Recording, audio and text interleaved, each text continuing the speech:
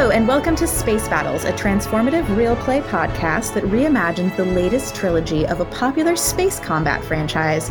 If you're joining us for the first time, stop here and start with the first part of A Shattered Galaxy. Otherwise, recap. Last time we played games. We met a clone who was force sensitive named B13, and his face was all messed up, and he was a clone of Obi-Wan Kenobi. Yeah.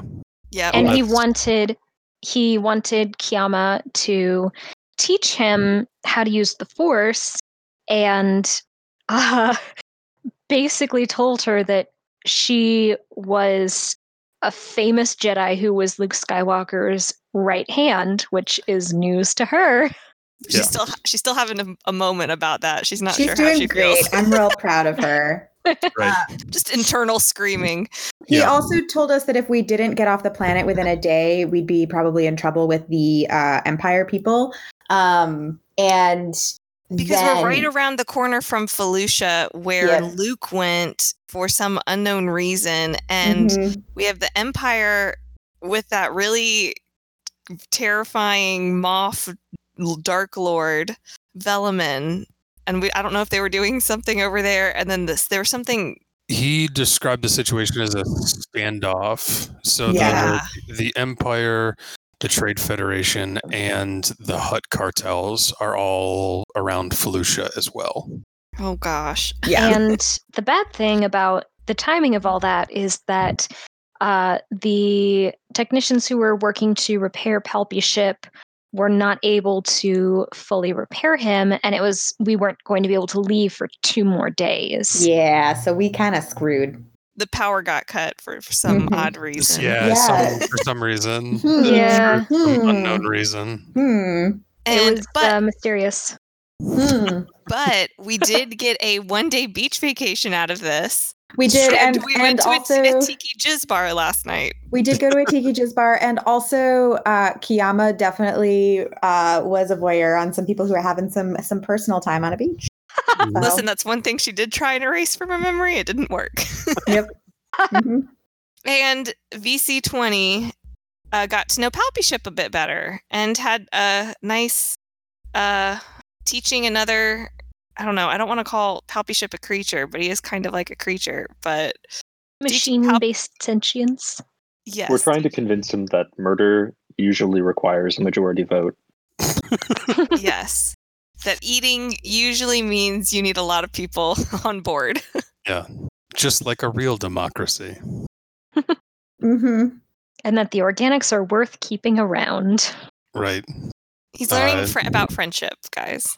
Yes. He's doing his best. I'm proud of him. It's hard to learn new skills. Especially how to love? Yep. So what you had decided, if I recall correctly, is that you were going to try and hide somewhere else on the planet.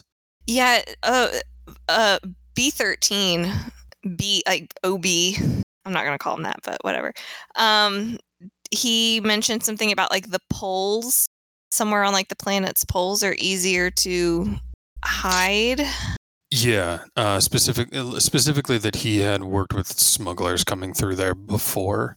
So he could show you a hiding place on the planet, yeah. It might be able to buy you some more time. Yeah, because we just need like another day and a half for Eshka to work on the engines. It might go a little slower with just Eshka because, remember that day and a half extra estimate was with a team of 3 mechanics. Okay, well, we'll help out Eshka. Okay. 3 trained mechanics. So let's do this. I'm going to acquire force points for this session. Oh boy. I'm going to roll an extra die because you have B13 with you.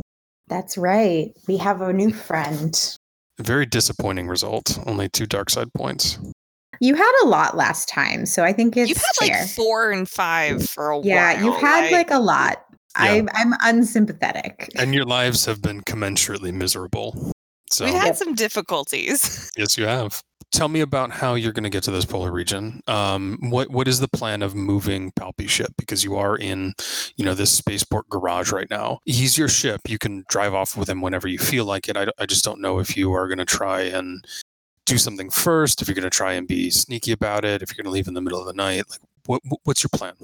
So we went to the Tiki Jizz bar, and Kiama had a drink because it's been a day. And we updated Eshka on everything that B13 told us. And are we just assuming that we've gone back to the ship at this point? Yeah, I don't see any reason not to. All right. So it is worth noting, and soon enough you'll get into character and you can just speak normally, but B13's specific words were anybody who knows anything about the Jedi, which, as the denizens of the galaxy who have memories and aren't necessarily connected to the Jedi can tell you, they are fairly secretive, which is to say, as a slight point of comfort, it's not clear how well-known or famous Kiama is, just like in general, to the public at large, I guess you might say. I mean, no, that's comforting, and yet at the same time, it's still a little bit like she doesn't know that. Right, she doesn't have that context. Know. Kiama's just going to be pacing around the cabin of Palpy ship, just kind of like a caged cat. She's just a little on edge right now. Sure. The drink helped, but it's not. She's antsy. Sometimes that makes it worse. Yeah. Senator, I mean, you're kind of the de facto leader. What do you suggest doing with Palpy ship? Yeah, it does seem like hiding is the way to go. Okay. Mia is basically adamant that we can't take to the stars until the hyperdrive is fixed. I'm sort of imagining her pacing back and forth and being like, listen, all of the troubles that my dad ever had happened because the hyperdrive wasn't fixed yet. So we're not doing that. Listen. The hyperdrive is an easy fix. Yes, but it's not fixed yet. We need to fix it first. Eshka, can you give me a deception check, please? I mean, but I know why they couldn't fix it. Sure. So. And Eshka is a mechanic. She does technically maybe know how to do it. She just Yeah. Okay, so that's successful. Eshka, in reality, the hyperdrive is easily the most difficult part of the ship to fix. The rest of you, the hyperdrive should be no problem. Oh, awesome. Here's my question, though. So if Mia was raised around ships a lot and also presumably watching her dad and Chewie just tinker with the Millennium Falcon, she also has some familiarity theoretically with the hyperdrive, right? What's your mechanic skill? Hyperdrives. What's my what? What's your mechanic skill? Probably not high enough. It's 0. Yeah, you don't roll it. You don't drive them. You just fly them. Okay, fine. Yeah, I'm baby. Yeah. You're the driver. You're not the person who changes the tires or does anything. If you learned from your dad, I would like to just point out that there's not a whole bunch of textual evidence to suggest that Han is a particularly good mechanic. This is very real. Usually it's R2. He's the one who's yelling at Chewie to get it done faster. You're right. If anything, context shows that he's not a good mechanic. Before we go hide in the woods, since Eshka is going to be repairing the ship pretty much by her lonesome, is there anything that we can acquire that would help her do that? Yeah, are there parts that are needed, or is it all system stuff? You're gonna have to replace the portions of the hyperdrive. Okay. Their availability is equivalent to fuses, I would say. Getting new wiring. It is fairly trivial, but you are going to have to get them. So leaving in the middle of the night would create obstacles, as you would have to scavenge parts essentially from other portions of Palpy ship. Shoot. So could we go to Radio Shack before we hide? You can have to wait till the morning, right? Yeah, which means at some point you're going to need to tell the mechanics to buzz off. So who wants to go to Radio Shack and who wants to tell the staff to go away? I mean, I know what I need, so I'll go to Radio Shack. Okay. Mia will go to Radio Shack too. Okay. And as the ostensible face character, I should probably be the one to tell the mechanics to buzz off. Alrighty. Then either Eshka or Mia, can you give me a negotiation roll, please? Which of us is better at that? Are you any good at that, Kiama? I'm not there. Oh, sorry, Mia. Sorry. I did the thing. We're now 3 for 5 on mixing up those two, including one of the PCs of those characters. So, I mean, we just established that I have like 0 mechanics, so no negotiation. Negotiation. Wow, I'm doing great. It's okay. I also have 0 negotiation. Okay. I mean, me too. I'm happy to try rolling for it, but my luck's been pretty shitty. I'll try. Let's see. Okay. Is it ready to go, Brian? Mm-hmm. Okay. Hey, 1 pow. Yes. Okay. Very nicely done. So the two of you are able to go to Space Radio Shack. You're able to go to Spadio Shack. Spadio Spac, and acquire your wires and fuses and space wrenches with no problem. Cool. VC20 and Kiama, in the morning, the 3 men, they're all humans. All 3 of them are men. They are very generic looking central casting fellows. Are heading into the bay in which Palpy ship is resting. You can hear them like kind of talking and laughing. One of them is enjoying a death stick. As he puts it out, one of the other 2 knocks on the ramp, basically, looking to come aboard. Hey, Senator, I think it's you're up. One of the mechanics came up the ramp. The ramp's not lowered. I kind of presumed you guys were keeping Palpy ship closed up. If he's open, then yeah, he's just gonna be heading up the ramp. No, I think Kiama would have wanted it closed. She's a little sure. So she's just telling VC20 like, hey, they're here. You'll handle this better than I will. Hello. Good morning, mechanical man. He doesn't seem to realize that you are the owner of this vessel, VC20. He's kind of looking around and past you, says, are you qualified to speak for the owner of this ship, or is she around? I'm qualified to speak for the owner of this ship. Okay, then we're ready to get going, if you guys are ready to have us on. I'm afraid that there has been a change of plans. He looks kind of confused. He says, what do you mean? This ship will be transferred to a different garage today. He narrows his eyes. He says, I knew it. Where are you going? Mickey's? That son of a bitch can't hold a candle to the kind of work we do here. Listen, if it's about the price, we can talk adjusting it. So just for clarification, have they started yet? No, this guy's they're all they have like tools in their coveralls and like tool boxes that they're carrying, and they are ready to come on board and start doing work. They did work yesterday, but they have not yet started for today. We are satisfied with the price and quality of your work, and we thank you for it. But we have been reminded that we have a contract with another vendor. Kim's just gonna like kind of like snort behind her hand. She's like out of view, but she's just gonna go. That's a very good excuse. And give me a deception, DC20. I'm so good at that. Aren't you good at just all the charismas? No.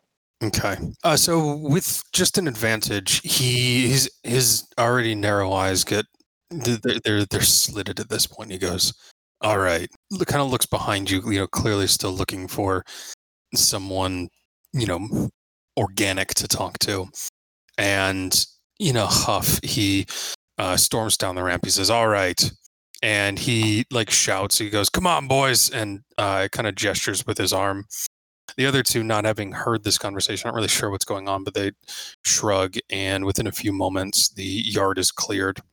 And about a minute later, VC20, the docking clamps are loosed, not particularly carefully, and Palpy's ship kind of rocks from side to side on his landing gear.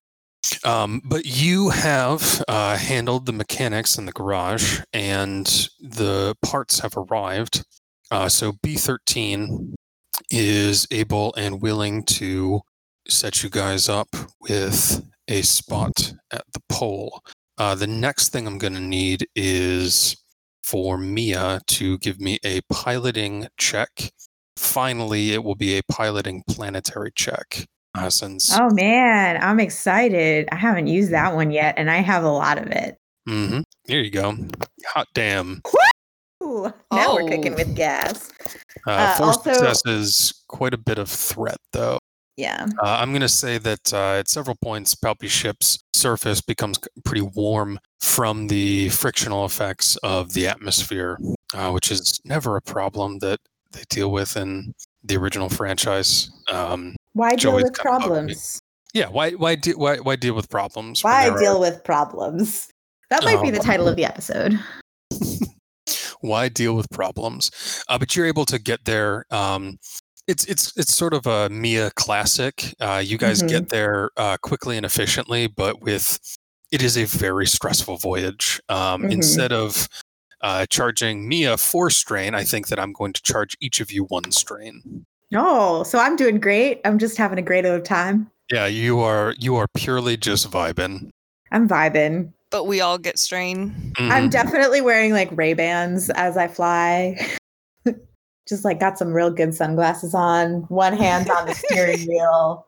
If I smoked, there'd be a cigarette, but I don't smoke. That kind of thing. It's a little bumpy. Mm-hmm. It is extremely bumpy. But at long last, you arrive in the North Polar region, and you set Palpy ship down at B13's request on this dilapidated, what looks like kind of some sort of scientific outpost of some variety. He says it's unusable. You can see that there are big cracks in the walls, and that there's no real safe interior anymore. But he says that it's useful as a landing pad because it's more difficult to track ships that land there. Some kind of leftover equipment is what he chalks it up to. But nevertheless, you are here. The wind howls. It's perpetually snowflakey. The structure itself is tall, probably about 20 meters from the portion the Palpy ship is sitting on down to the snow below. And as well, there is a set of stairs right here down to a lower platform here that eventually integrates into this incline below. So the floor below inclines upwards, and the structure itself has several procedurally descending levels until over at this point, the ground and the tops of the building have essentially intersected. B13 says it's no good going in there, really. Not much to find and not much shelter. We should probably just stay in the ship as much as we can. Noted. And Kiama's going to bundle up as best she can, and she wants to just kind of walk the perimeter just to make sure she's going out. I think that Mia is going to offer to help Ashka because she, even if she doesn't have good mechanic skills, she thinks she has good mechanic skills. Mm-hmm. And you're great at handing people wrenches. I'm really good at handing people wrenches. VC20, is there anything that you want to accomplish while the organics are doing their different tasks? I assume I have already done my senatorial paperwork. Mm-hmm. I admit that I'm not really jazzed about talking to Palpy ship more. I guess I'll chat with our friend B13. Okay. I like that. So we'll handle that in the order that they have been declared. Kiama, can you give me a vigilance test, please? Absolutely. 1 second. All right, ready? Mm-hmm. Oh, wow. 3 successes. So you're able to take in the surrounding terrain. It is extremely bleak out here. There is very, very little for miles around that you can see. Visibility is extremely poor, again, because it's just snowing pretty much relentlessly. You spend about a half hour outside and it does not let up once. You believe in this part of the world, like it's supposed to be about noon. The lack of sunlight is remarkable. It's all gray above and all white below and difficult to see far. What you do notice, though, is that the building is roughly as B13 is described. You see several cracks in different walls and in one place in the ceiling, but very little inside that you can notice. Very little in the way of, like, if you're thinking in strategic terms of cover, except on this intermediate balcony right here. There is about 1.5 meters high guardrail. Isn't exactly appropriate. It's almost like a high berm made out of concrete. Okay. At one point, you do come across some kind of identifying symbol. You see it on this lower wall of the intermediate balcony. When you're doing a perimeter sweep around here, you look back and see that it's actually quite visible underneath the snow and sleet.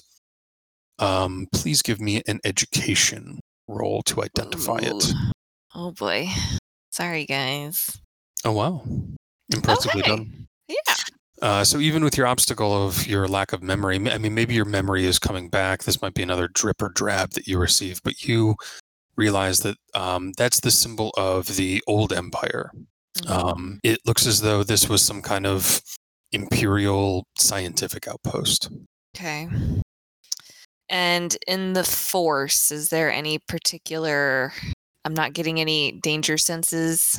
No, not really. It seems as though you guys legitimately are the only creatures for a long way around. You don't even detect anything smaller, any animal life signs. Okay, that's interesting. All right. She'll, kind of mutter to herself about, I wish we were back at the beach, and go back into the ship. So here's how I'm going to kind of run this challenge with Mia and Eshka.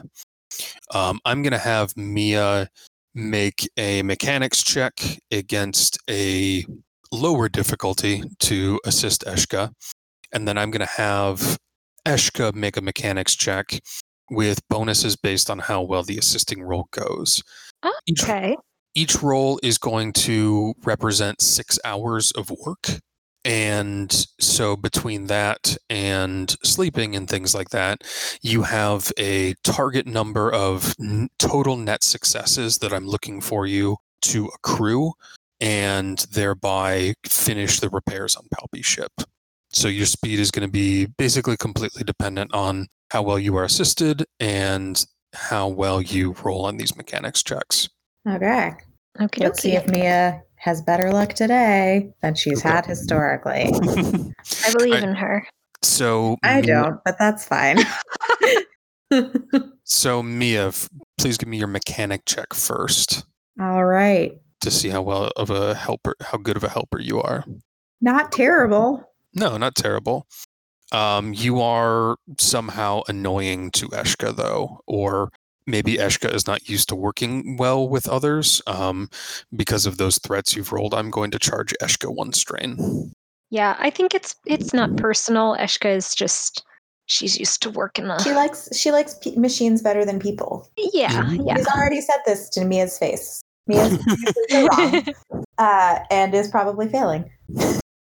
Why don't you just turn off? Or I forget exactly what Eshka said when she was being held upside down by Buka. But okay, so Eshka, you're going to get 1 extra die of assistance from that success. Please make me a mechanics test now. Okay. Ooh, look at that. Right. So not a great start. You have only gotten 1 success. I mean, that's not a bad start. You've made some progress, but it's not necessarily it feels like you're making slow progress, even if it is progress. Yeah. Remind me what the phoenixy ones mean. So those are advantage. They are the opposite of strain. I see. In that case, what that means is that both of you are going to regain 1 strain. Mia, you feel like you're helping a lot, and Eshka, despite your sort of frustrations with Mia, it feels real good to be back and doing what you do best. Yeah. While that is going on, VC20, you are talking to B13, who has a similarly structured name as you, but is made out of meat. What are you talking to him about? I'm trying to think of a tactful way of asking him why he's Obi-Wan. Did you grow up around here? He looks at you sort of strangely and says, no, I didn't. Why do you ask? Has B12 never had small talk? B13? Sorry, B13. Has Eshka... Vitamin B12. Has Eshka never been introduced to someone? What up? Technically, she wasn't introduced to us. She just kind of ended up on our ship by accident. Which is one of the... And we're very grateful. One of my favorite facts about Eshka. I know. She was just playing. She was just preoccupied. Playing Bejeweled for 4 hours. Oh, wait, this thing flies? Man, it's so hard to ask someone why they're a clone. Why were you born? What are you? Yeah, there aren't a lot of Force sensitives running around these days, right? No. We do not often encounter people with Force sensitivity. Yeah, neither do I. He's not playing coy exactly, but he is kind of wondering where you're going with this. You can tell that much, VC20. After a moment or two of silence, before VC20 even has the chance to respond, really, he says, I guess you might say that I know what you're thinking. I don't have any dark side powers. At least not that I really realize. Mostly they, as far as I can tell, gave us the training or the gift, or they made us out of somebody who was Force sensitive, I think is what it is. But it's mostly to detect when other people are around. I'm real good at that. And, sometimes do the mind tricks. Not that would work on you, Senator. He said he knew that he was made out of some light side user. Just some Force user. He didn't seem to know who. But he clearly does know that he's a clone. That's good. Yeah. That would also be a really awkward talk to have. Kind of like you're adopted, but so much worse. You are, in fact, modeled after a great light side hero. Oh. Weird. I guess that's good to know. Some of my brothers, I guess you might say, weren't so heroic. I mean, hell, neither am I, really. I guess it could be, though. You've certainly been a great help to us. Yeah, I mean, I'm glad. There's a lot of us out there, like I was telling the girl. A lot of us out there who have left the Trade Federation. I don't think they've been too happy with how their clone experiments have been going. A lot of us have quit, myself included. Some of them went a little, I don't know, a little crazy. Somewhat understandable given the circumstances. I mean, some of them blame the Republic for not doing enough. Some of them blame the Trade Federation for making them at all. Some of them blame everybody for everything.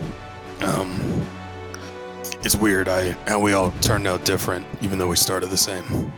Are there any more of you that you would like us to help when we are able to? I don't know. I think it would be too much of a risk. I can't imagine we have a whole bunch of time to go running around. Understood. He just kind of nods. He looks preoccupied, VC20. Something is very much on his mind, although what exactly he doesn't seem forthcoming or, excited to say. Eventually he stands and he says, I'm gonna go talk to that blue lady, if you don't mind. Oh, no problem. It's been a pleasure speaking with you. Yeah, you too. He looks a little hesitant. He says, "Are droid senators common?" I am the only one. No. Maybe they ought to make more. Kiyama, as you are headed in from your walk outside, you see B13 coming out of the ship. He is not wearing a coat. You see him shivering slightly, and his breath is coming out of his mouth and nose in big clouds of steam. And he waves as he sees you approaching. Okay, I'll walk up. He says, "Have you thought of any more about training me?" I mean, I told you I would teach you what I could. I don't have much to be able to teach right now. And she kind of looks away a little bit, just unsure how she feels of what she should know, apparently. but obviously doesn't. And this is also not the place to teach right now, at least. So there's some space on the ship that we can find. There's not a lot, but we can start with some exercises there. Okay. He looks a little thrown. He says, when we were training, we would it always made it kind of tough on purpose. I didn't know if you wanted to stay out here. And Kiyama kind of looks around at this, quite frankly, blizzard, and just like, no, not particularly, not really. I don't. He looks a little, almost looks a little disappointed. He says, okay, yeah, back on the ship. And he starts scuttling in that direction. Oh, once we're back on, she'll kind of debund. She doesn't have a lot of winter clothes, but she'll kind of like, take off her coat and head into the meditation room with him. And she just kind of calls out to the rest of the ship, Jedi lesson, if anybody wants to join. Probably won't be a good one. For beginners only. I love her. Jedi 101. Like self-taught lesson by someone who has no idea what they're doing. Is anybody else joining Jedi lesson time? Or got a ship to fix. Yeah, you've got a ship to fix. Mia's traumatized by the ask. Yeah. I'll follow. Okay. Yes. So VC20, so a robot and a shitty clone of Obi-Wan Kenobi are taking Jedi lessons from a blue lady who doesn't know how to be a Jedi. Yep. God. Great. Just a bunch of misfits in here. This is S tier content, kids. This is just the primo shit. Yes. I will say she did say that intentionally sarcastically. Like she is fully aware this is not how one would expect. So once they're in, she's going to, kind of shuffle around, and she's going to turn to B13 and say, I don't know what you've learned, and I don't particularly care. Okay. Mostly because I don't know what I've learned, and I'm only going to be able to teach you what I know. Which unfortunately is not much right now, which I have been explicit about since the moment you asked. Yeah. However, before we begin, I do have a question. And then she looks at him as, how do you know so much about me? He looks shifty for a second, and he says, well, I sort of made it my business to, after I got out, I wanted to figure out who could teach me. They never told us anything about it, just what would make them money, what would let them keep their money.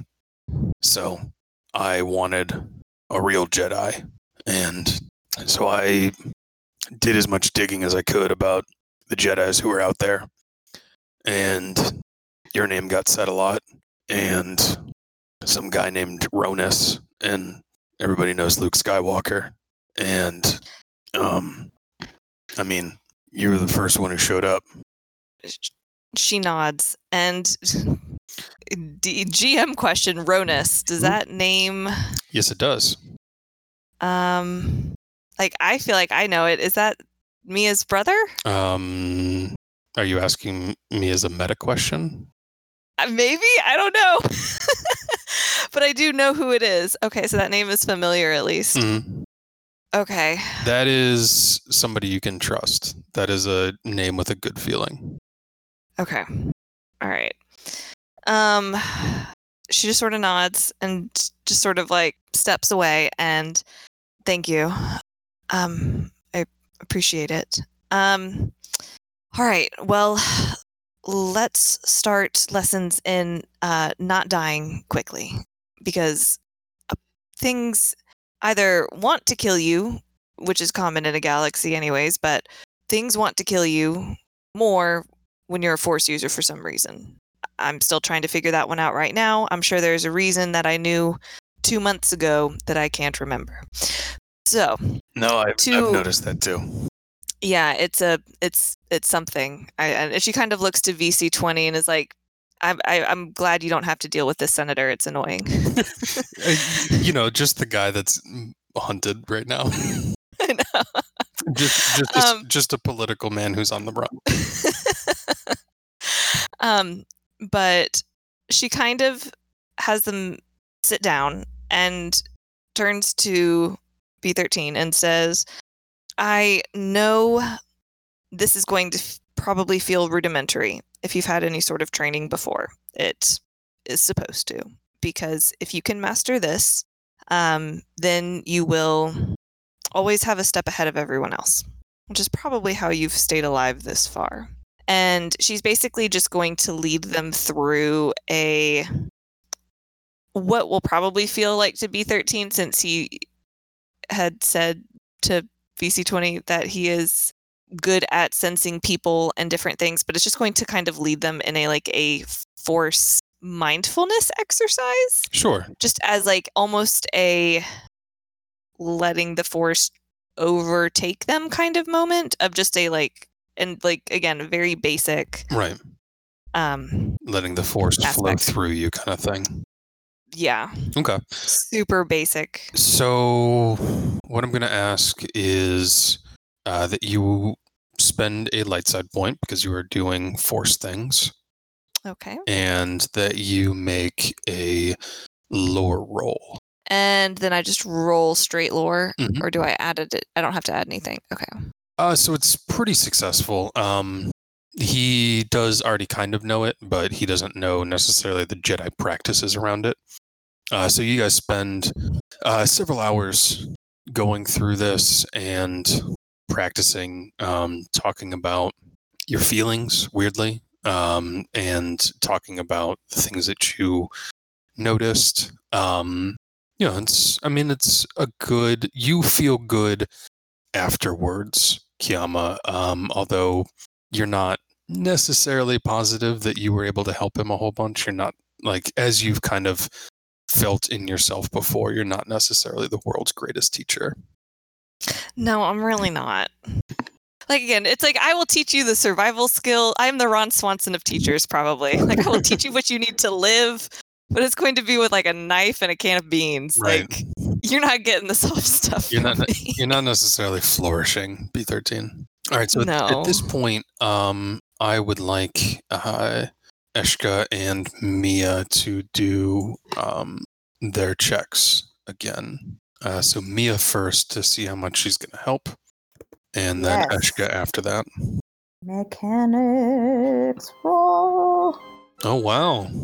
Boom. I'm learning. Doing a great job. Done. Huge benefit this time. This is the only time I've ever rolled well in my life. Yeah, ever. In any... Ever. It's important, though. It's so important. It is. I'm a girl of many talents. You are. All right.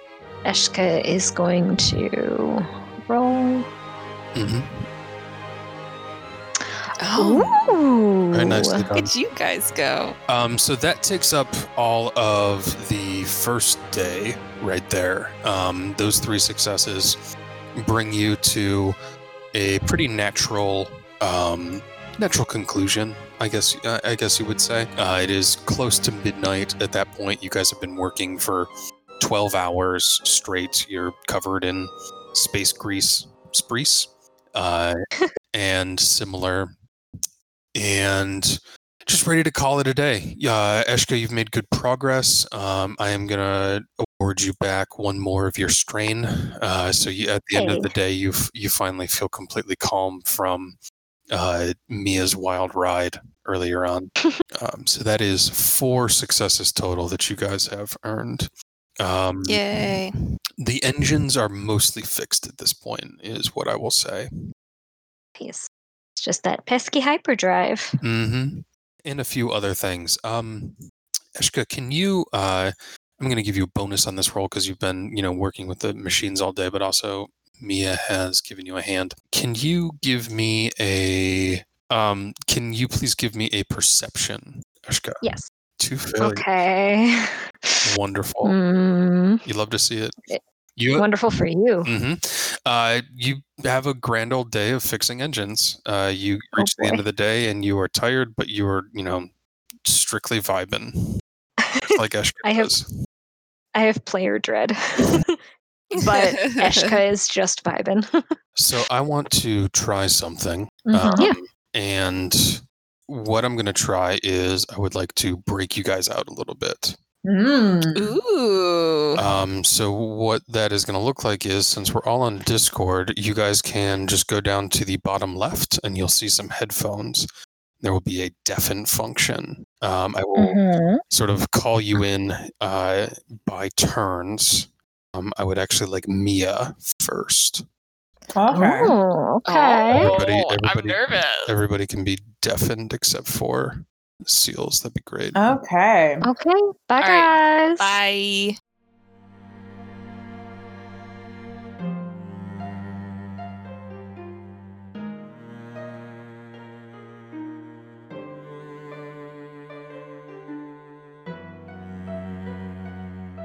So, after a long day of helping Eshka work on Palpyship, you finally get to sleep.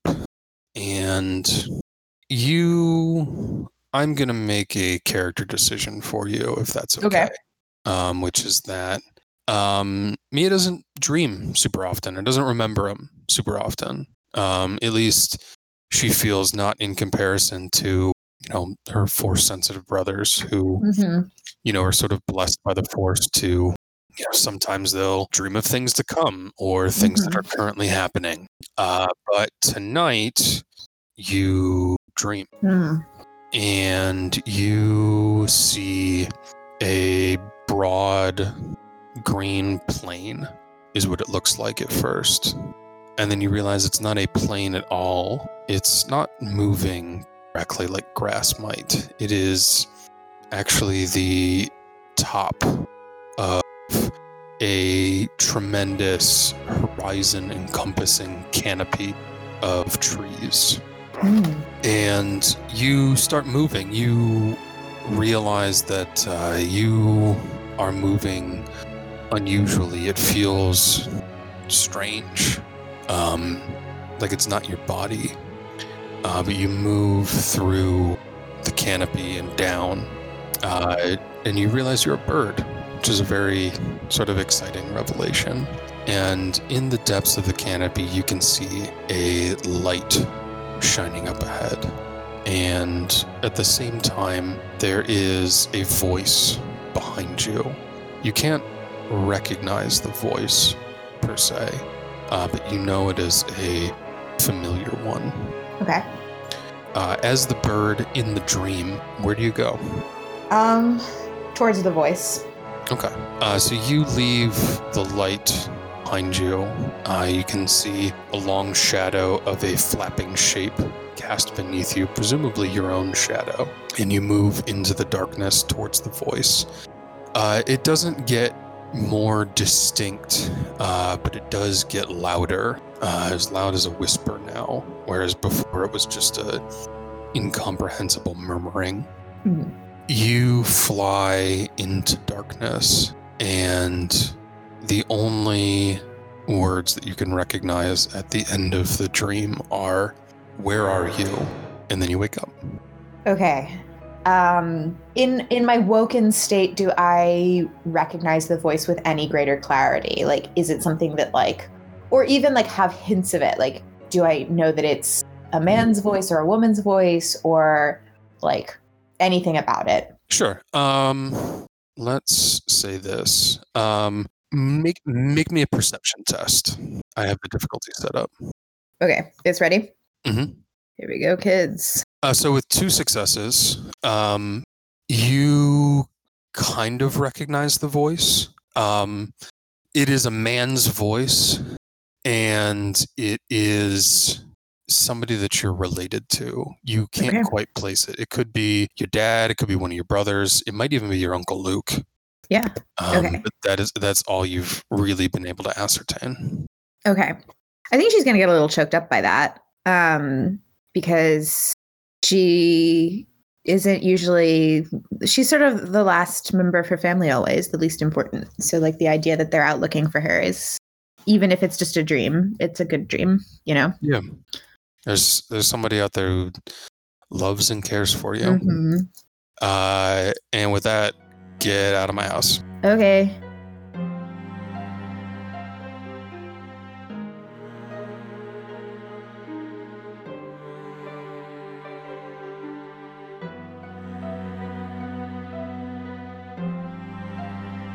Hello, I am here. Hello, how are you doing? You know. So I think, and tell me if you agree with this, that you probably dream a fair deal as a, magic space monk. Yeah, I'd say yes. She would definitely dream. They've been weird lately. Mm-hmm. Like, just because you don't have you don't know what you're dreaming, right? If they're real or not, or in context for any abstract thought, Right. So, and I mean, lately too, they're probably just regurgitations of the day in a lot of ways. Mm-hmm. But this dream is something new. You have the realization as you kind of sink into it that it is. Actually, you know what? I'd like it if you gave me a lore roll before I tell you what you realize. Let's see. I was not a book learning Jedi. No, you weren't. No, so with no lore successes, I'm going to say that you don't know exactly why this, and there's a particular sensation layered on top of that of being in a dream. One, you realize on some level that you are dreaming, but there's something else to it. You don't have the words for it, but you know that this has happened before, sometime that you can't remember exactly. But you are walking through a bright green forest, a jungle, really. There is a man next to you. You can't see his face. He has like long brown hair. It's covering his face, obscuring it from you currently. The two of you are walking together, and for the first time in however many weeks, you feel like you're in the right. You more specifically, you feel right that you are near to this person, if that makes sense. Like where this person is the right place for you to be. Okay. And it's just sort of peaceful for a while. The two of you walk, and eventually he stops. And it's sort of that dream knowledge, like when you look at someone and they have a different face, but it's, someone, a particular person.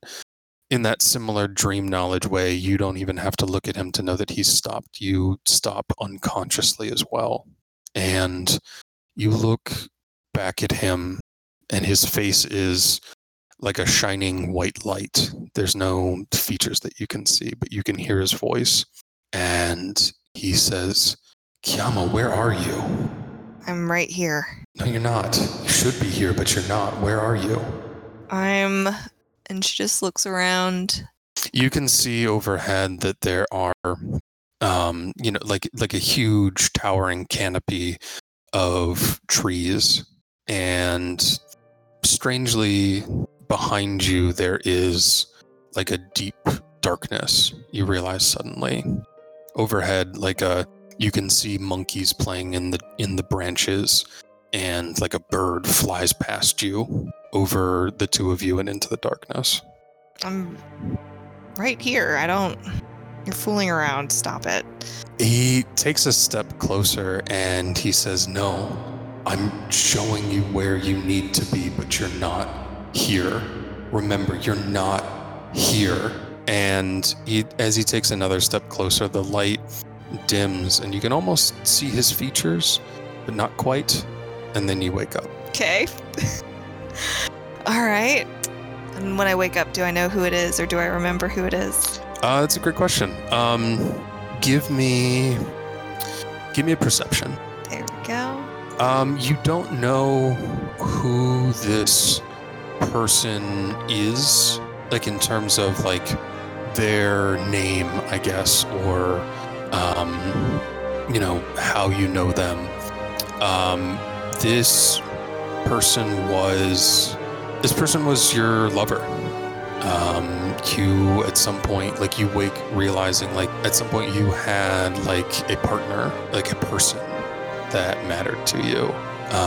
Which is all maybe shocking because, you as a Jedi, some part of you thinks that maybe you shouldn't have attachments, but some part of you wonders if the Jedi Temple was actually that stringent.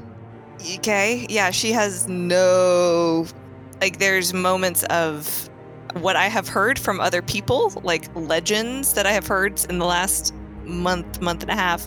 Right. And then like, wait, what I think I know, and then also just like, oh shit. Right. Okay. But I mean, I don't know, how does this make her feel? Like, you...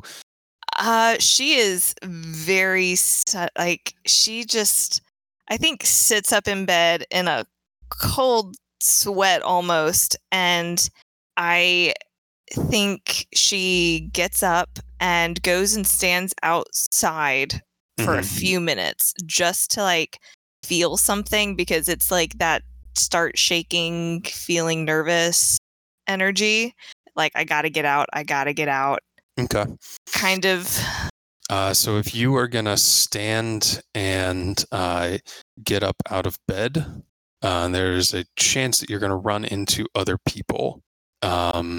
So I'm gonna. She doesn't know that right now. Right. No, I'm saying that, yeah, like, you guys are gonna be running around with like Victorian nightcaps and candles, like it's a live action game of Clue.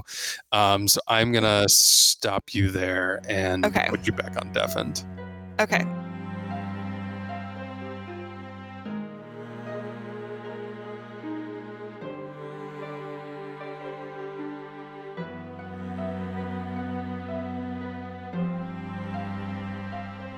Hello? So, what does VC20 do when the organics go to sleep? I think usually he will try to catch up on any news or senatorial business that he needs to take care of. Okay. And if there isn't any of that, and he's feeling especially quixotic that evening, I think he might still lay in a bed. Okay. And just imagine sleep. That is interesting. So I guess one sort of character question that I've had as you have developed VC20 and like some of the small actions you have taken is that, does he wish that he was organic? Like, does he resent his droidly condition? He does not resent being a droid, but he thinks that he can be more helpful if he actually understands what other beings are experiencing. Got it. So like he lays in the bed almost as like to try and empathize with the need of like needing to sleep or being tired. Exactly. Got it. Like, he doesn't think he's organic, and he doesn't want to be organic, but he does want to understand what it is like to be organic. Got it. So with little senatorial business and not much access to news or the like, I think that we will see VC20 lying in a bed. There is a sort of droning tone that you realize is Palpy Ship's attempt at a chirp or a chime, and then he says, "Droid, VC20, there is a message." I will say thank you, and then I guess I would go to the bridge to get this message, probably. Yeah, on the control panel, there's like a green light that is lit up. Do I press the button to hear the message? Yeah. Mm-hmm. So pressing it, you see a hologram of Arful, and he says,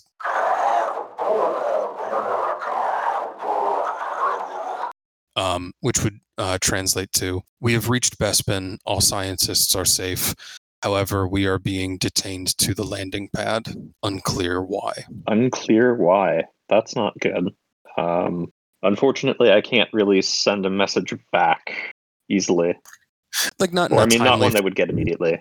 Yeah, like not in a timely fashion, but this seems to be just what he has gotten since you, sent the message previously. At that point, can VC20 make me a perception check, please? You can try.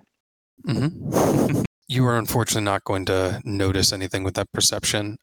Before you have a chance to respond to Artful, really, though, you hear the sounds of footsteps from behind you, which is where your line is going to intersect with other folks. Okay. So I'm going to have you re-deafen, and I'm going to catch Rebecca up, and then we'll all be back together. Hurrah. Hurrah.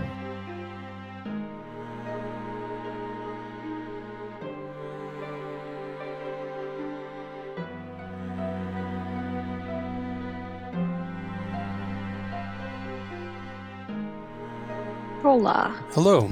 As Eshka is sleeping, she has a dream. Oh, no.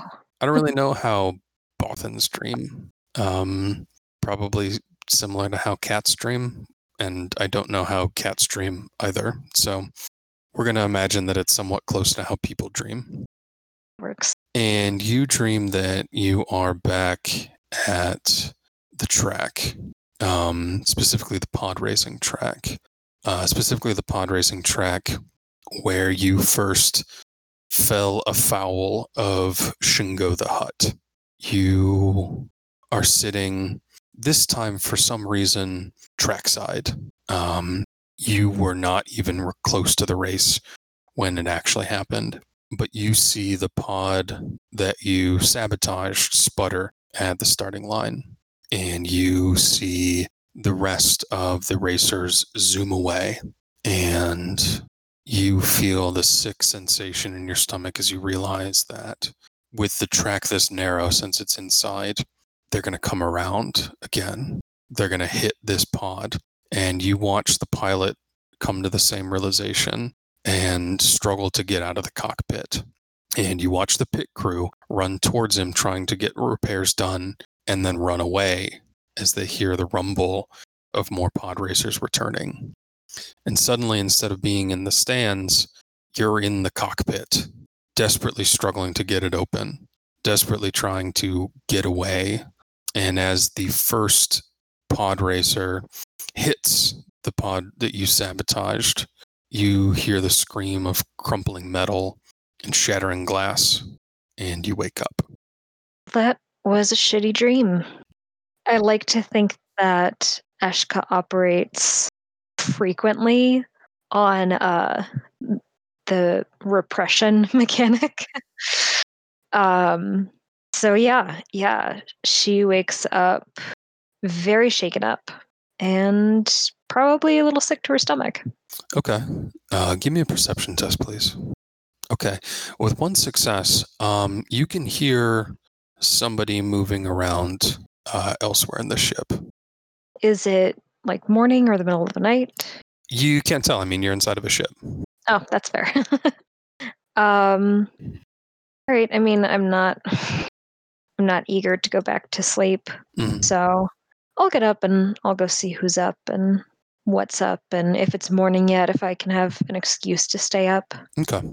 You get up, you hear somebody shuffling around in the cockpit. It is actually VC20. He does not seem to be looking at you at the moment. However, with the success of your perception roll, you see something blinking on the console behind him. Can I tell what it is, or do I need to get closer? If you get a little closer, you'll be able to tell. Yeah. So you come up behind him. It's not clear that he's noticed you just yet. You can see he's actually looking at the communications part of the panel. It's still glowing, it's still glowing blue. Like, you remember the way that the old CRT TVs used to glow a little bit even after they'd been turned off? Yeah. The holographic lenses kind of doing the same thing. It looks like he's just turned off some kind of message. Behind him, you can see that the proximity sensor is beeping. There is something nearby outside. Well, unless someone on the ship is now outside, that's probably not a good sign. So I will say, "Hey, Senator." And just as you say, "Hey, Senator," you hear the hatch open up. And I'm going to bring everybody back together. Okay.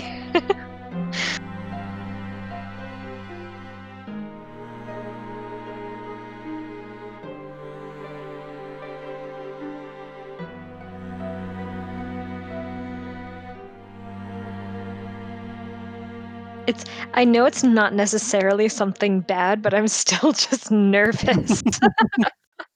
Which, to be fair, I'm a very nervous player in general. I'm always suspicious. Yes, you are. That's how you stay alive. It's true. Is. Also, oh my gosh, I don't know what happened. Yeah. And I'm not going to tell anybody. And I want everybody to stay mum for the moment because you're not going to have time to talk. Celia's not here for some reason. So the situation that you guys are aware of, that's actually okay because she's the only person who didn't leave their room. Oh, okay. So VC20, you suddenly realize that Eshka has creeped up behind you, all nimbly pimbly. Whereas Kiama, as you head outside, you can see that there is another ship that has landed. It's pretty and shiny. Mm-hmm. It's like an egg with flaps. Uh-huh. It's a very handsome ship. Egg with flaps. That sounds familiar. Okay, I see it. Do I recognize this ship in any sort of way? I'm actually going to just directly say no. Okay, that's fine. That actually makes me feel better. Yeah. But you do see 4 people who have left the ship. Oh, great. And I actually need you all to initiate. Kiama is going to get to make a cool roll. Everybody else is going to get to make vigilance. I will say I haven't left my room yet. Should I be initiating? Yes. Okay. Oh, that is awful. No. You're going to act in initiative even though you don't realize. Okay. I will say as soon as Kiama sees these people come out, like she's on the gangplank, she is in a mood. She is not feeling great. She is going to ignite her saber and is just standing there, kind of like going for the menace. The menace. Yeah, she's in a mood. All right, so keep in mind, again, that this is one of those situations where you're going to move very abstractly. Like, again, Palpy's ship takes up 5 squares and is like 80 feet long. So I'm going to rule that this time that there are 3 squares to a range band. Okay. So if you're next to somebody, you're engaged. If you're within 3 squares of them, you are at short range. Within 6 is medium range. Within 9 is long. If you're using a ranged weapon or the like, or some kind of ranged power, there might be different penalties at different ranges, so on and so forth. You said 6 squares is medium range? Yes, that's right. Ooh, man, we rolled terribly, guys. Yeah, you really did. Yeah. To be fair, I was asleep. You were asleep, and I was not in my right mind. Let's just say that. Eshka goes on 0.1. Mia goes on also 0.1, 0.2 actually because of that triumph. And the senator goes on -2. No. Okie dokie. All right. So, as you ignite your saber, Kiama, you can hear like just a snippet of like some kind of order being shouted. You can't really hear much of what it is, but they are going to move up and form a line. Can I, as I see them move, can I get a verbal, like just yell up, guys, we've got company kind of yell? On your turn. On my turn. Okay. Yeah, I'm going to say that all of this is happening pretty quickly. Okay. He is going to move up, and he does not have. He has a gun drawn, but he doesn't have like a lightsaber or anything. This individual doesn't. We're going to move to Lumia, who is just waking up and is in her room. Okay, I'm still in my room. Great. So I don't know what's going on. So I'm a little drowsy. So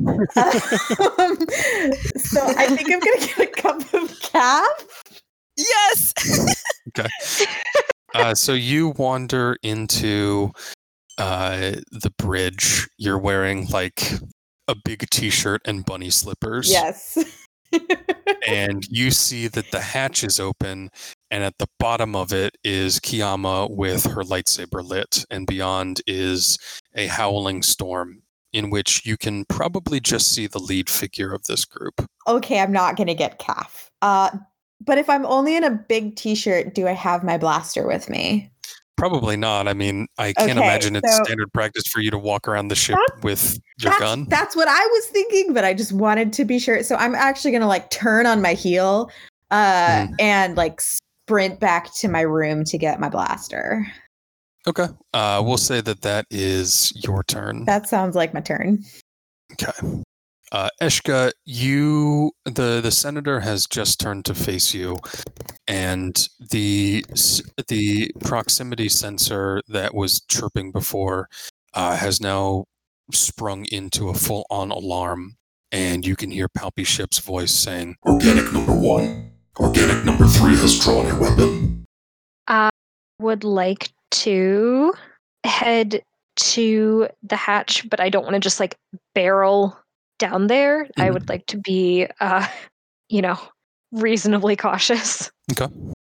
So I do that. All right. Are you getting any items first, or are you just going to the hatch? My idea was to go see what was going on, but probably a good idea to grab. You know what? I'm a practical kitty cat. I'm gonna scurry back to my bunk, grab my backpack and my blaster, because I do not want to lose my tools again. All right. So you have your backpack and your blaster on, and you're going to be right there. That's what we will say. Yeah, and then I'm heading on back down to the hatch. VC-20, you hear the alarm as well, and you also hear ship's declaration. I mean, you're also in the cockpit. What is your next move? I guess I'm going to go pick up the brass knuckles that I keep in my bedside table. Okay. And put on your kick-ass leather jacket. Put on my leather jacket, and then pick up all the stim packs and so forth. Okay. That I feel like may become relevant soon. Okay. Kick-ass. I love him so much. We'll say you wind up right there. Kiama, you can hear an alarm sounding behind you. Okay. She's going to step forward then. Okay. How many squares did you say is a movement? Is a full movement? 3. Yeah. Okay. So you can, similar to like D&D, you can spend your whole turn moving if you want. 3 squares is like what turn in action and kind of thing. Okay. No, yeah, I'm going to. And what did you say for range stuff was how many squares? Same thing. So the abstraction is that like 3 squares is what you call a range band, which is like where penalties for ranged weapons change, or but it's also like the amount that you can move with a maneuver in a turn. Gotcha. Okay, cool. Actually, no, she's feeling bold. She's going to come down here. Okay. So you're like coming down this broad set of steps. Yes. Kiama, it is pretty icy. Okay. Can you give me, please, coordination? That's what I want. Oh, I don't have that. Not sure, not athletics.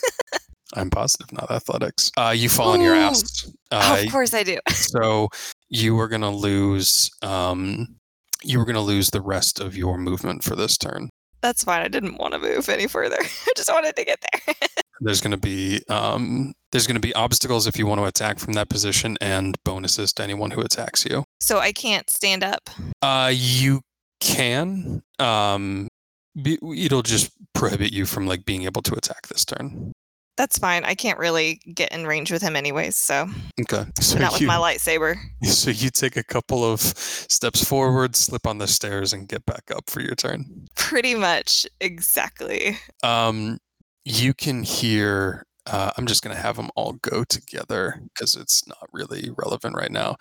You can hear mechanized laughter as this figure steps forward, and he's going to be on the bottom few steps, and he draws closer, not seeming to fear your blade at all. They're dressed in like green and gray armor, not of any design that you're particularly familiar with, like a domed helmet with two like wraparound, almost like visors or window looking things.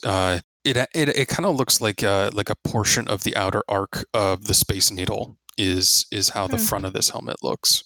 And with a mechanically like altered voice, they say, you're probably assuming it's a man, or at least they have like they're fairly tall in stature, like over 2 meters. So it kind of implies like a male physique if they are human. Or at least a very unusually tall woman. But in any case, they say, we don't need to come in conflict. We're just here for the Bothan. Interesting. Not what I was expecting. Nope. And Kiama's just going to turn and look back behind her shoulder up the gangplank. At the top of the gangplank is Eshka looking like a gremlin with her blaster and her backpack. Oh my gosh. I am surprised. Kiama is not what she was expecting at all. Just a little like, okay. And you know, like as you look back, the individual says, we're even willing to share some of the spoils, but we're not leaving here without that Bothan. Kiama's mind is the math meme, like, Eshka? Reward? What is happening? Like, I think this is not making sense. Mia. Yeah. Hi. So you're in your big t-shirt and your bunny slippers, but you've got your blaster now. I definitely pause for like 2 seconds to be like, should I put on pants? No time for pants. And I run back out towards the gangplank. Okay. I mean, the squares count even inside Palpy ship, so you can get to here, like not too far behind Kiama if you want to. Yeah, and I think that I'm going to get as close. Well, so it's cold, and I'm not wearing pants, and I'm only wearing a t-shirt. Did she see me fall on my ass and know that it's icy? No, she definitely doesn't. Do I need to do a coordination check? It depends. Put yourself where you'd like to go. Let me. Okay, I want to be like here. Okay. Yeah, if you're going to hit the top of the stairs, you're going to need to make a coordination check as well. Okay, here we go, kids. I'm imposing extra obstacle because of your bunny slippers. Thank you. Is it ready? Yes. Coordination, please. Okay. You're just fine. Oh, good. Lumia is a very coordinated woman, but you can see that I imagine that there has to be some amount of currency in combat rounds just because they like... You can't all just be kind of like standing there in stasis while waiting, like patiently waiting for your enemies to like take a swing at you. So I'd imagine that as you run up, you hear, you know, like the end of this, like we just want, you know, that they're just here for the Bothan. More specifically, that they're willing to split in the spoils. What are you going to do for your action, Mia? I am going to shout, "You're not taking her anywhere." Okay. Are you trying to make an intimidation? Are you She's trying to be a Skywalker. I'm trying to be a Skywalker. I'm not. I'm making a statement of fact. I'm not trying to have.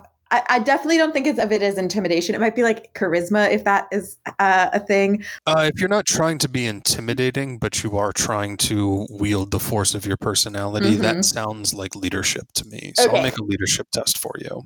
That would be lovely. Thank you. You're definitely not negotiating. Definitely not negotiating. Okay. And I'm definitely not rolling well, even when Brian is rolling for me. So that is one failure and threat. I'm going to tax you a strain for that because you realize that you are trying to bluster and bluff with this blizzard like cutting through you. And the bounty hunter, for that's certainly what they are, begins laughing in their mechanized voice.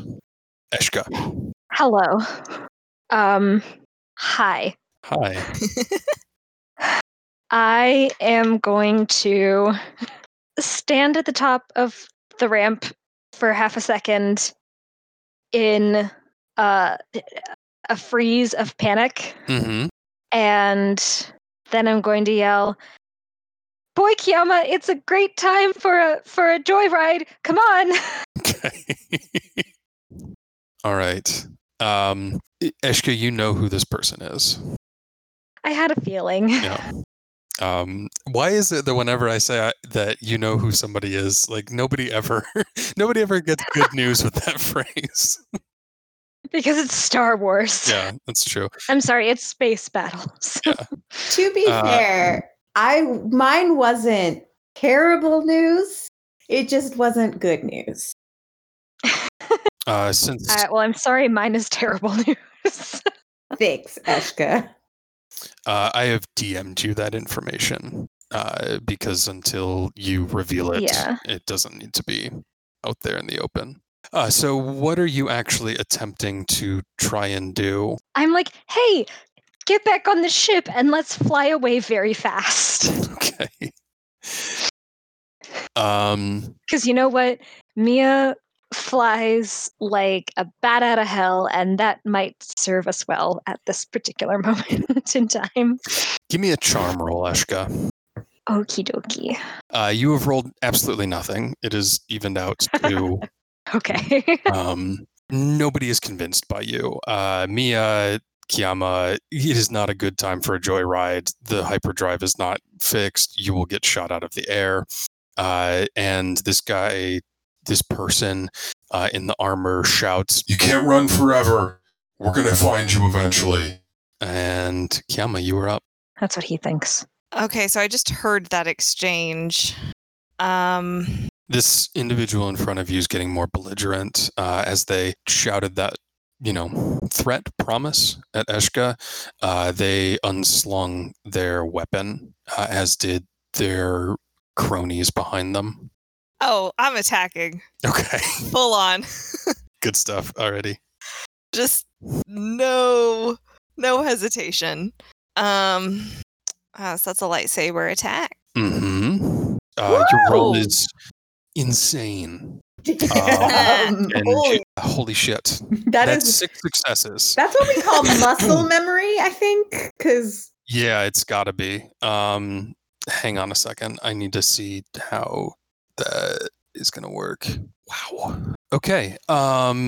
You slash. You deliver this devastating blow.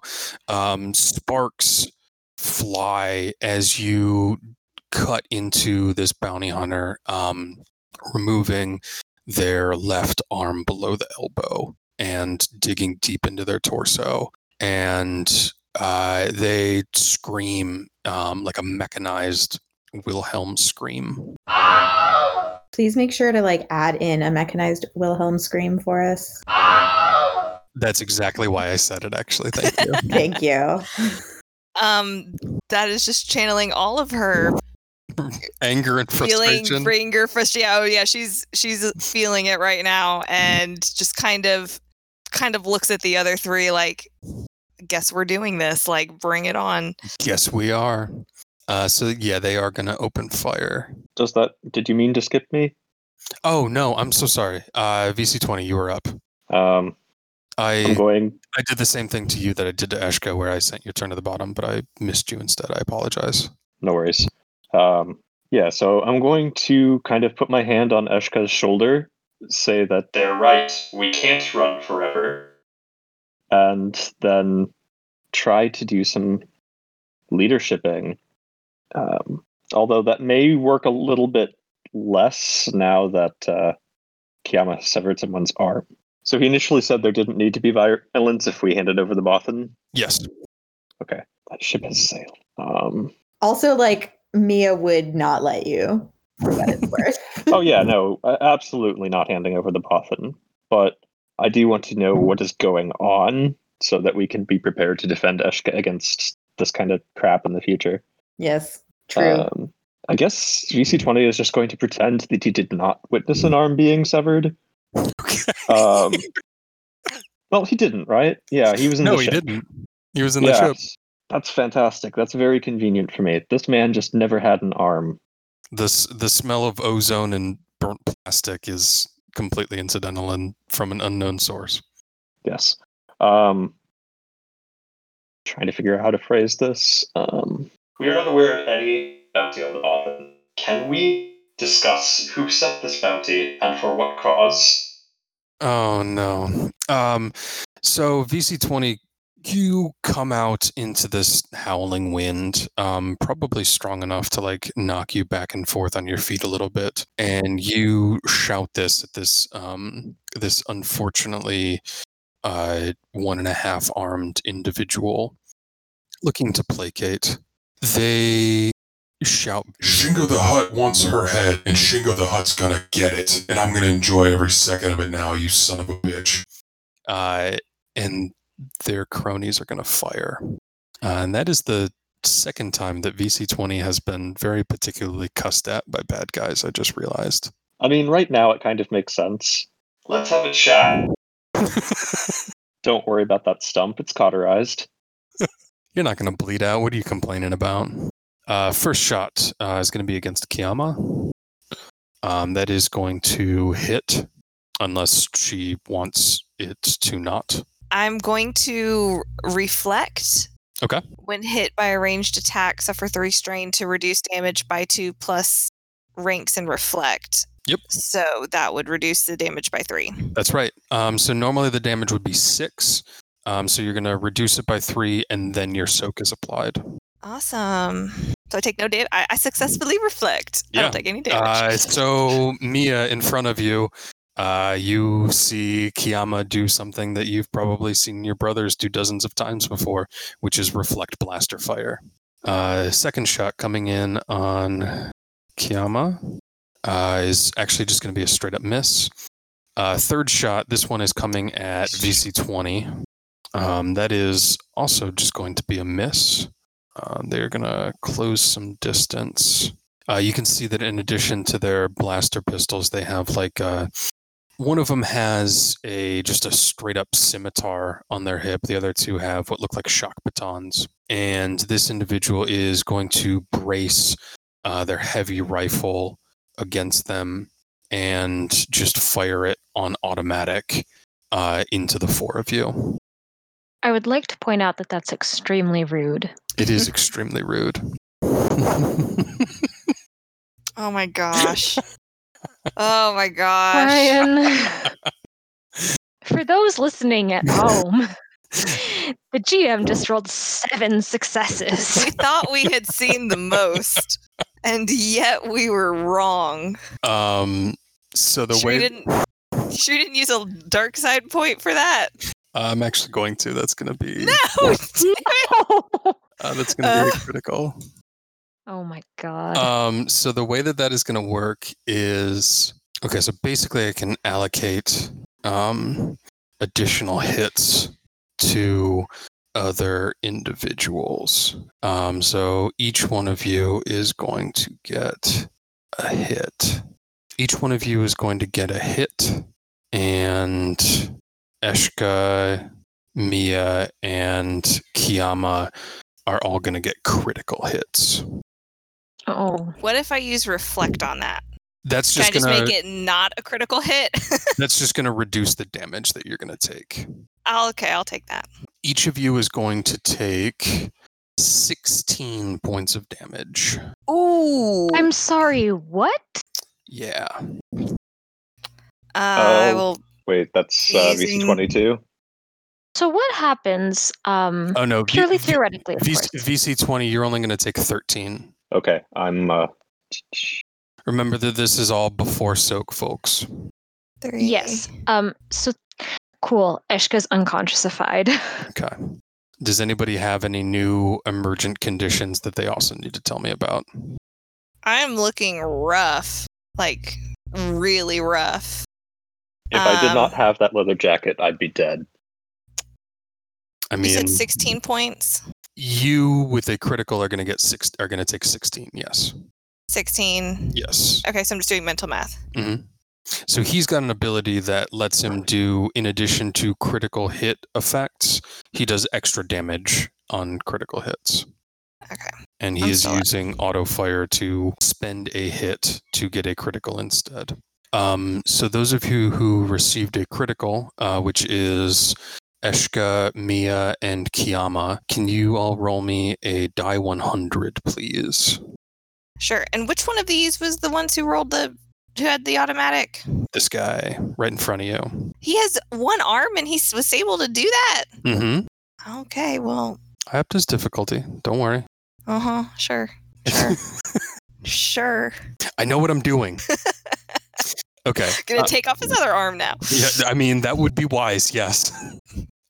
So I'm going to add 20 to each of those, and then your durable subtracts 10. Lumia has, in effect, a 35 on this result, which means she is stunned by the impact and the damage. She is going to be unable to act next round, but that is all. You are also muted, Seals. I don't know if you've been saying stuff, and I assume you've been yelling. You've been yelling at me. I've been yelling at you. I'm also unconscious. Yes. Like okay. I'm. It doesn't matter whether or not I've been stunned. I'm unconscious. Okay. I was yelling at you, by the way, a lot. I figured. It's a shame the folks at home missed out on that. I know. They'll have to. I'm sure you'll give them ample opportunity for me to yell at you another time.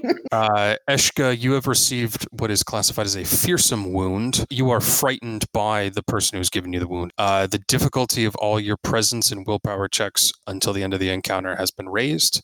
But you are also unconscious, for what that's worth. So at the moment, it doesn't matter. It does not. Kiyama, you are slightly dazed. You are a little bit staggered by the damage. You are going to add I'm going to add an obstacle to all of your skill checks until the end of the encounter. Okay.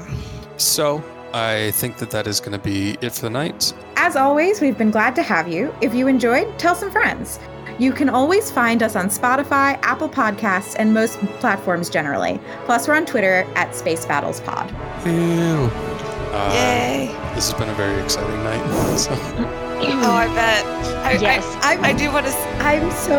You're just a devious man for not letting us know what happened in anyone else's death session. I know. Oh my god, I know. Make us wait. Oh. Yeah.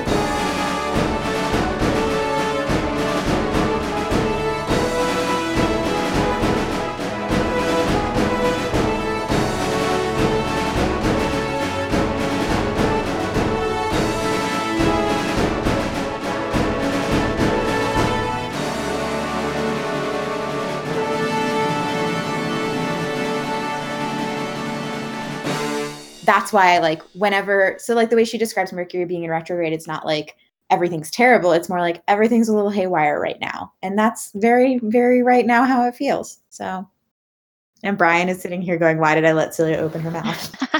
So how long is Mercury in retrograde? Like 16 years? 30? It comes out in retrograde on November 3rd. Ew. Oh, God. Oh, God.